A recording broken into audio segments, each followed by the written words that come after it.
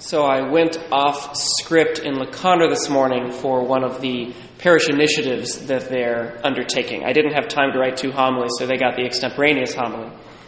And it went well, so we're going to see how that goes here. May the Holy Spirit protect me from error, and may He protect you from a winding homily that can't land itself.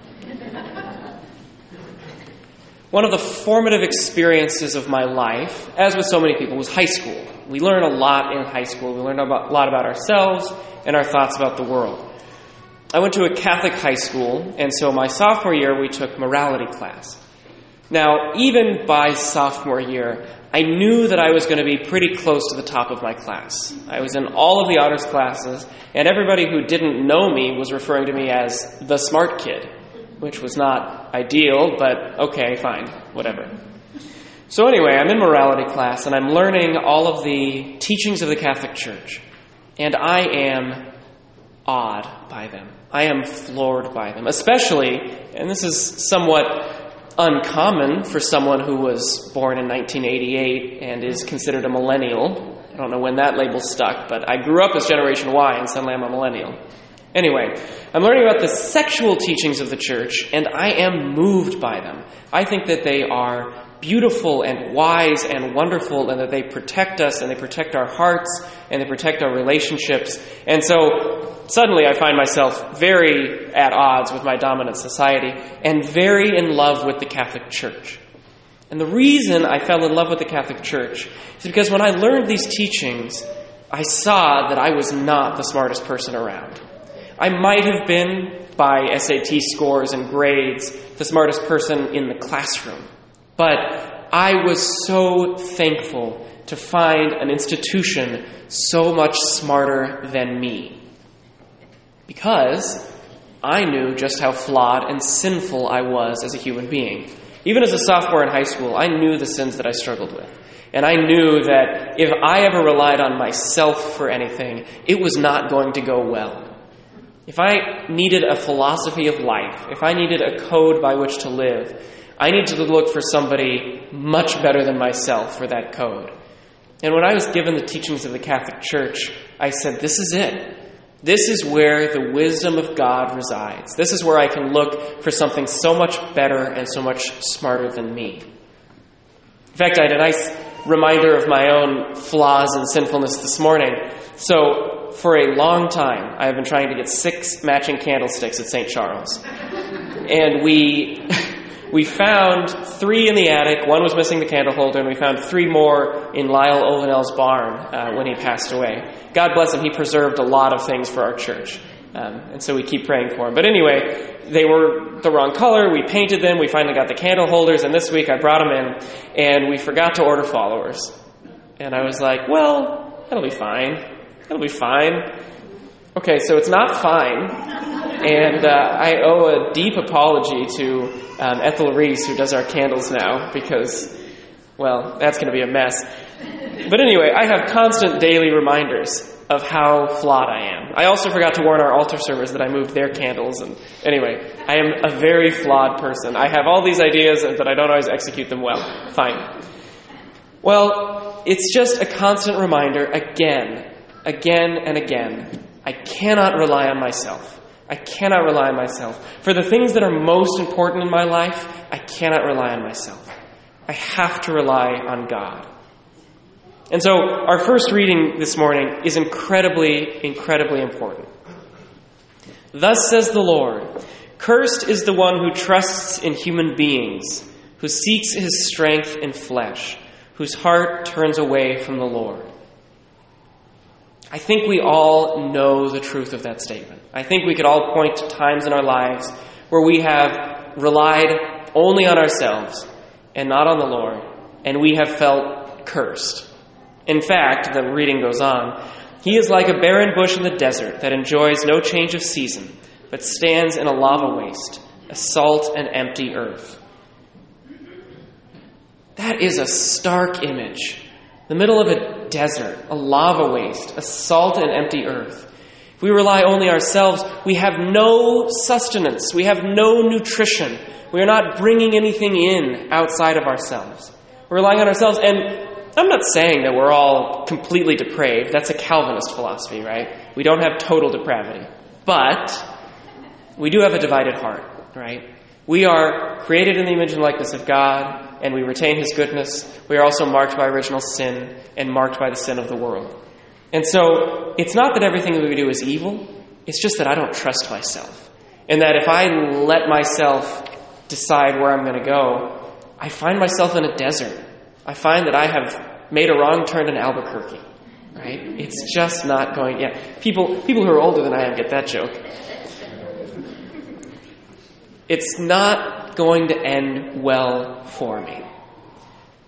One of my favorite quotes in all the world, one of my favorite pieces of architecture in all the world, is the bell tower on Wellesley College's campus in Wellesley, Massachusetts, right next to where I went to school. It's an all-women's college, known today for their militant secularism.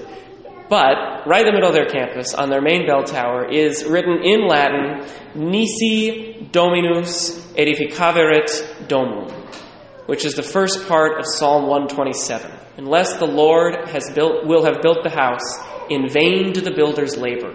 Right? Beautiful. Unless the Lord builds the house, in vain do its builders labor. I bring all of this to you because it matters for our own life, but I think it might also explain some of the reasons why I do the things that I do at St. Charles. For example, in liturgical discussions, I always say, what does the book say? Because I don't trust myself. One, I'm not a creative person. So somebody's like, what should we do to make this special? And I'm like, I have no idea. I didn't even like coloring as a child, right? I don't like creativity. But second, I have learned to trust the church, right? Which is kind of a hard thing to say in this era of sex abuse crises, because the church herself has shown that she has divided heart, right? That, or at least the bishops entrusted to her care have a divided heart.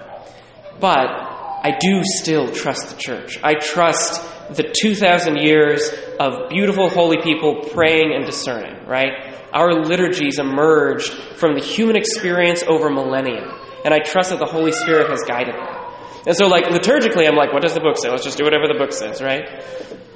In everything else, too. In doctrine, in discussions, in teaching, in programs, I care a lot about watching where the Holy Spirit has guided the church over a very long period of time.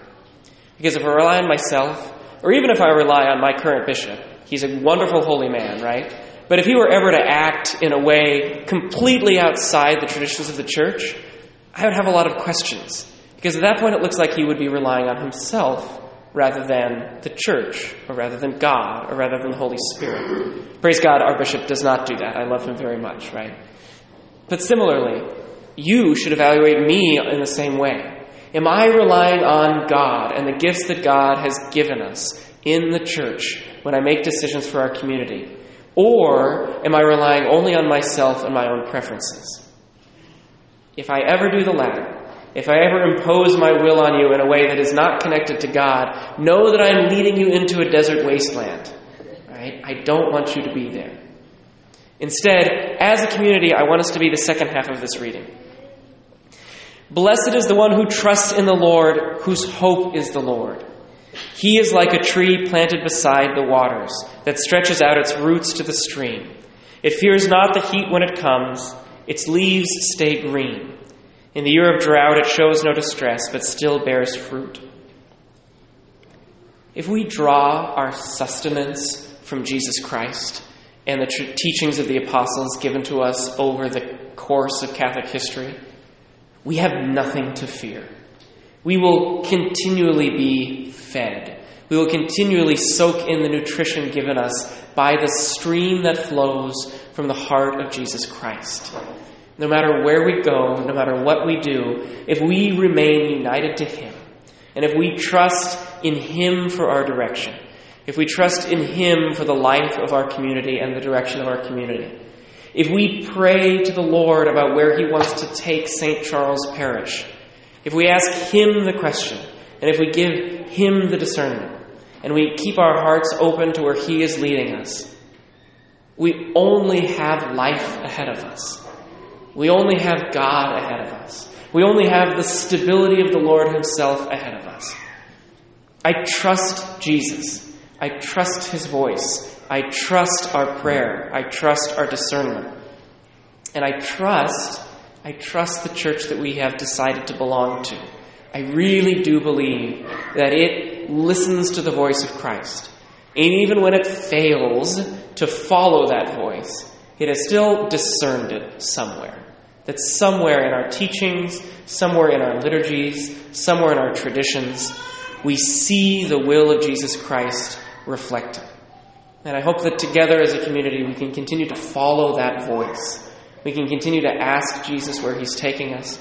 And we can always remain rooted in that life-giving stream that comes to us through Christ, his church, and the sacraments.